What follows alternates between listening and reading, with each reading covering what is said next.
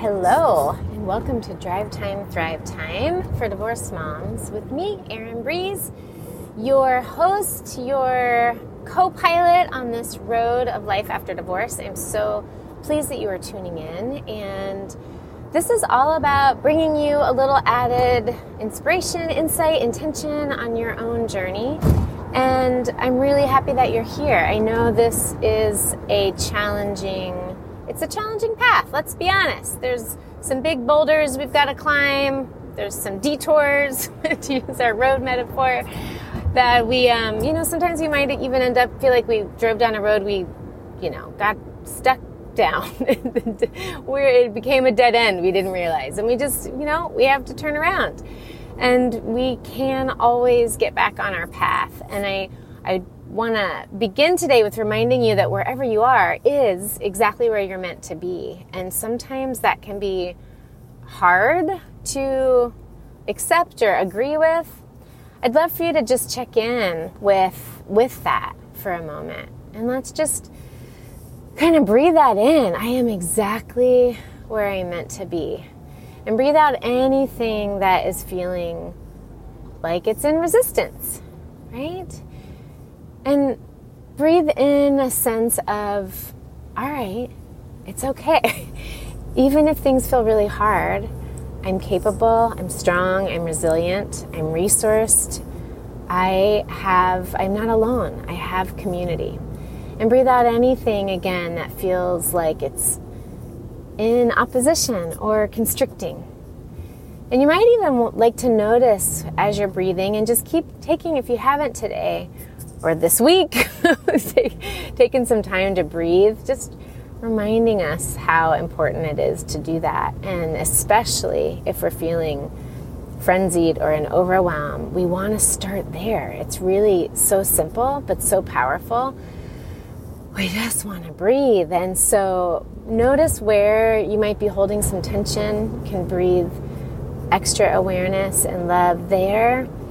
And really just take time to reconnect. We can't think our most powerfully, our most clearly, our most creatively. We can't access some of the innovation and creativity that is within you. We can't access that very well when we're not grounded, not centered. So we can always take time when we feel frenzied or hurried or frustrated or triggered and activated to first breathe, because the most important first thing is to shift out of that state so that we can get back online. And this can take, sometimes it's amazing. We just notice, like even now, just even talking about breath and taking a few deeper breaths myself, I feel more calm. So sometimes it doesn't take long at all. Other times, we might need to breathe for longer. We might need to do some of our other things. With my clients, I talk about having our own recipe for what to do when we're triggered or activated.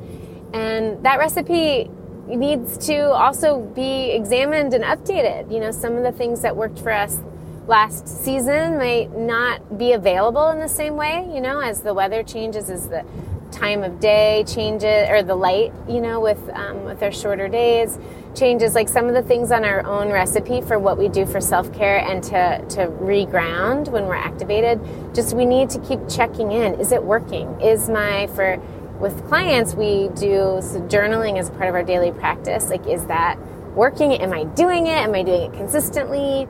Am I doing my breath work? Am I doing my movement? What is working? And am I doing it and doing it consistently? And if I'm not feeling grounded and powerful, we definitely want to check in and notice, am I doing my daily practice consistently? Because often we're not. And then we get into a place where we feel like, I don't have time for that, right? Which is really a product of already feeling stressed and strained. And I promise, when we're not feeling like we have time for our daily practice is especially the time when we want to take time. And I get it. If you can't do it every morning, I do recommend that we start our day with alignment practices. We can't always do that.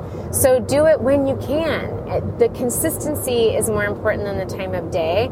Then once you're consistent, you might find that you've created some room where you can get back into doing things in the morning. But make sure that you're looking at, am I consistently doing it? Because the last 2 episodes, we've been talking about how to cope with the other person in our child's life or children's lives. And we will do better at coping when we are grounded. And we will have better thoughts and therefore feelings about our situation and what's possible and how to improve things that aren't the way that we want them to be when we are coming from a place that is grounded. And so if you tuned in yesterday for episode 10, I had one of those moments where I forgot, I couldn't remember what my element 5. So we've been exploring 5 elements. Episode 8, we did, I might even be getting the numbers wrong. I need to double check my numbers. But the first of this 3-part series was the first 2 elements, then we did the second 2, and today is mystery number 5 because I couldn't read my notes. This is one of the hazards of driving while recording and having a little podcast carcast is that, I sometimes can't read my notes and I want to drive safely and all that good stuff. So yesterday, we did the 4. I'm not going to get into those 4. Go back to do part 1 and part 2 if you missed those. Today is this mystery element 5, and what I want to encourage you to do with this last element of exploring how to cope is to spend some time journaling with this question. What is the next better version of this dynamic? Okay? What is the next better? What would that look like? Because what we want to do is really get clear on the next iteration. What would be better? What is accessible? And then it's a 2-part prompt. What would be the next better? And then what can I do? Okay, what can I do to facilitate that? And sometimes we find that we have a lot of sort of clarity that the other person or people are in the wrong, right? And that can feel really power-filled because we feel like we can see it. We can see all the things that they're doing wrong. And I want to encourage you that if that's normal, especially if we're frustrated with people or frustrated with how they're showing up or what they're doing, etc., but that's not where your power lies, okay, in noticing all the wrongs. We definitely want to notice things to give us information for how we're going to improve a situation and take action and all the things. But right now, what I'm really asking you to sit and lean into is what would the next better? So sometimes I notice with clients, like we have an ideal. We wish that that our co-parent, that our ex, found a new partner that was a different partner, okay? We wish that the whole situation was different. We wish that they were all kinds of different ways. Or we wish the situation felt very differently. But we're kind of focused on a fantasy that isn't what is, and it actually creates more stress because it's the leap to get to this. Either we're like an impossible thing. By impossible, I mean if we wish that they just had a completely different other person. Well, we're not ever going to have that happen. We're not in control of that, right? So then we're sort of putting ourselves in this mental frustration of opposition, right? Which is not a fun place to be in and day out. So that's why I want you focusing on what's the next better from where you are now. Because if you're focused on wanting it to be completely different in certain ways that you have no control over, like this other person in your child's life being a different person, right? You're just setting yourself up for extra frustration, which ripples out into all areas of your life, okay? These are too big of the proximity, the impact that your ex and their new partner can potentially have in your life, if you allow it, is too big to live in frustration, meaning you have to be confronted all the time because you have a child together. So we don't want to live in frustration or opposition. And that takes some work for us. So this is the 5th element that we're exploring. And really, again, we're taking an inner view on this. Where can I shift my own understanding of my relationship to the situation? Because that's where our power lies in really being able to move closer to the peace, the joy, the freedom that we want to live in our lives. And so with this 5th part, the first part of the prompt is, how could it be better? Okay, what's the next version that's a little bit better? And the second part is, and what can I do to facilitate that, to make that, to get us closer, okay? What can I do? There's always something in our own power to do. And this was, this is a time where I'm guessing most of you are familiar with the 4 agreements. And it's such a great time to remember those. And the 4 agreements, it comes from a book, Don Miguel Ruiz. And I highly recommend, it's just they're such great, simple, and not easy, but simple. And I'm going to remind you of them right now because I'd love for this to be part of your orientation as you're thinking about what can I do?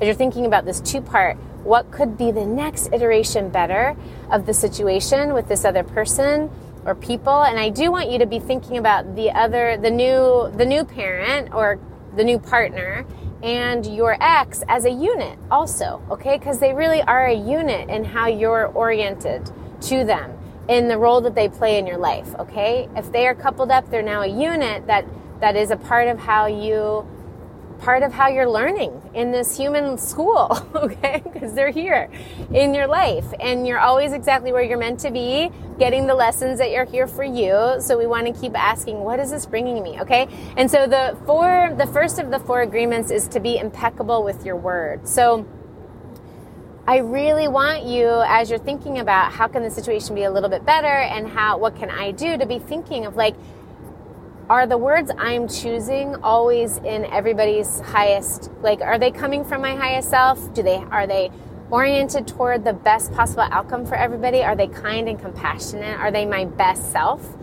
And not only the words that you're saying, I want you to really consider the words that you're saying to other people, not only the words you're saying directly to them in text or emails or in communication, depending on how you're communicating with them. I also want you to scan and evaluate, how are you speaking about her, him, them to others in your life? Because a lot of times we're spending quite a bit of time using words that are not loving or powerful or constructive in how we vent or discuss the situation to others in our lives. And we want to really look at that. Every conversation that you're having about the situation is an opportunity for you to see where you are and to improve if there's room for improvement. Be impeccable with your word, okay? And some of that, we really want to look at that. This is also maybe how you're talking about the situation to a therapist or to a coach or to your, a friend or whoever. Just really looking at that, because often there's room for us to improve on that. Of course, I also want you to consider how impeccable are you being in how you're speaking directly to them? Is it being as constructive as possible? Sometimes I'll talk to clients who have a whole, explosive sort of explanation of all the wrongs, right? That the new couple, their ex and their new partner have done. But when we start to dig, there are some places where in text or in other communication, there were some judgments or some angstiness, some communication that wasn't helpful to their own situation. So we just want to be, and again, always from a place of love of ourselves, this is hard work, okay? So it's not about judging. None of us are perfect at this. But we just want to go looking there. So I really enjoy using the 4 agreements as a way of looking at okay, how am I showing up? Because again, this 5th element in how to cope with this other person is to look at what is my ideal here of a next better, right? My next better iteration of this dynamic. And then what can I do? What can I personally do to move closer to that? Okay. Another agreement, because I can't remember exactly the order, I'm going to tell you all 4. This next one is so important. Don't take things personally. Don't take things personally. We take it so personally, okay? And it makes sense. It's personal. The space is personal. The space meaning it's family dynamics, it's our former partner, we have history, it's our kids, it is a personal space. But just because it's in a personal space in that way, we don't have to take it personally, all right?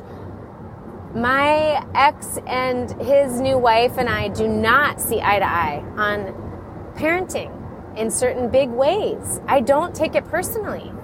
All right. And one of my earlier episodes, I talk about like who's in your world and who's not in your world. And I don't mean it in a way that's like judgy or oppositional when I say that in many ways, we are not in the same world. They as a couple and their view and my view, like we live in very different worlds. We see the world very differently. And that is okay. We're all on our own path and have different ways of approaching and living in our worlds.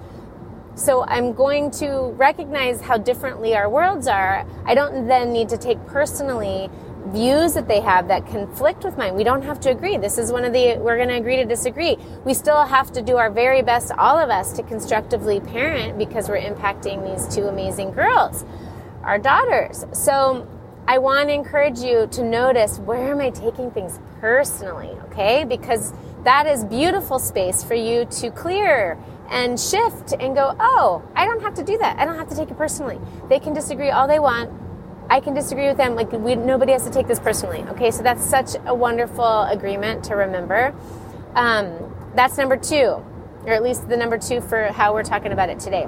The third is, and this is another huge one when it comes to how we cope with the new person and our former partner, is not making assumptions. So number 3 of the 4 agreements that we're exploring, this is from Don Miguel Ruiz's 4 Agreements. It's a wonderful book.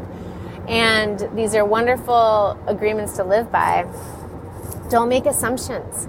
Please don't make assumptions. Notice, where are you making assumptions, okay? Because, again, it's human nature to do that. You're not unusual to do that. Of course, we're all doing it all day long. We just want to be noticing where we're doing it because it's unhelpful. So if we notice that we're in a place of making assumptions, that gives us helpful information to go, all right, what do I need? How do I get more information so that I'm getting clarity on these things, so that I'm not doing that the best that I can? And sometimes we make all kinds of assumptions, right, of how people think, why people do what they do, why people said what they said, all of it. So we want to look at in our own selves, like, where am I making assumptions that could possibly be setting me up then to have interpretations and misunderstandings and just feelings that aren't helpful, aren't supportive of what I really want, which is an improved dynamic, an improved situation for myself, okay? And then the last one is to always do your best, right? Which is, again, like, so simple, not always easy, because we're human and we get upset, we get triggered, we get all the things. We also just get tired. And my goodness, I was going to say ladies, I think most of us are ladies listening in, and we've been through a lot, ladies, this last few years. This has been a lot on our plates, okay? So it's not always, like, doing our best is hard some days, okay? And what I want to incorporate that in what we're talking about is, like, you know if you're doing your best or you're not doing your best, right? You know when you kind of reacted or said something that wasn't your best, okay? And all I'm asking is that we keep noticing so that we can do better, right? And as we get to know better, we do better. I'm trying to think of Maya Angelou's wonderful quote. I think it's just that, like, when you know better, do better, right? So we're not judging ourselves for not knowing better. We're just going to keep wanting to do better. I will find the exact quote and pop it into the show notes for today, along with a link to the 4 Agreements so that you can read more about that. But I want to encourage you to just be kind to yourself, but also you got to show up and do your best. Like, this is probably the most complicated interpersonal dynamic that humans can work on. Honestly, like, this is serious conflict transformation, master's level, PhD level, at times, dynamics that we are working through in our most intimate space of our home, in our relationship with our children, okay? So this is not easy. So I just want to remind you, like, be compassionate with yourself. This is not easy. This takes, like, This is, again, PhD level in terms of complexity, okay? Not everybody has to deal with this, and you do, because it's here. And so it's not about wishing we didn't have to. That would be the easy way out. The human journey has all kinds of things in it that we sometimes wish we could opt out of, like no thank you with that illness, or no thank you that situation, or whatever it is, right? That's not how it works. And we gotta embrace what's here for us.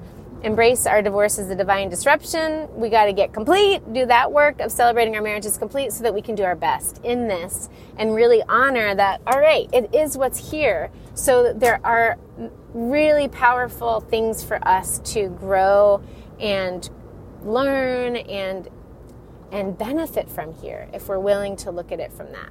Okay? So again, today's episode, this was the bonus part 3 with the 5th element, the mystery element from yesterday related to how to cope. And, you know, this might not have been totally satisfactory because this was really all of this is about our own inner work, right? Sometimes we want to just focus on, well, but really this other person is doing these wrong things, right? And my approach is to always start with what is coming up within us.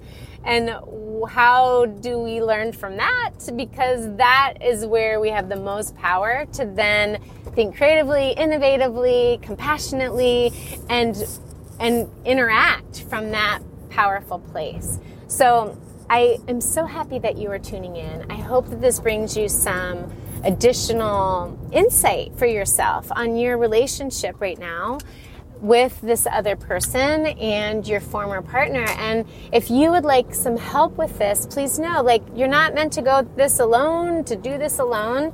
We all do better and can go further faster when we have support, have people helping us see those proverbial and literal, in my case in the car, blind spots as I round a corner here, right? Like, we need help to see. We need those mirrors positioned in just the right place, and people can help be that for us. All right. So if you would like some help on your road of life after divorce, in the show notes there are many ways to connect with me. We also have an upcoming first ever virtual retreat. I'm super excited about it, and you'll have live access to me all weekend. We'll have group sessions. You also will have one-on-one access to me. It's going to be a really powerful way to get complete. So we're going to be going through my Celebrate Your Marriage is Complete process together as a community. Really special, invitation only.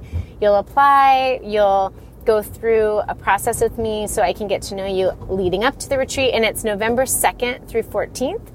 I can't wait, and would love to have you be in this community with us. So again, in the show notes, you'll have all of that information so that you can connect with me. And I just wish you a beautiful, beautiful day. It is quite sunny and bright here in Long Beach, California. I'm just a few blocks from picking up Harper, my oldest, and getting her to 8th grade. And so until tomorrow, sending you so much love and sunshine. Have a beautiful day.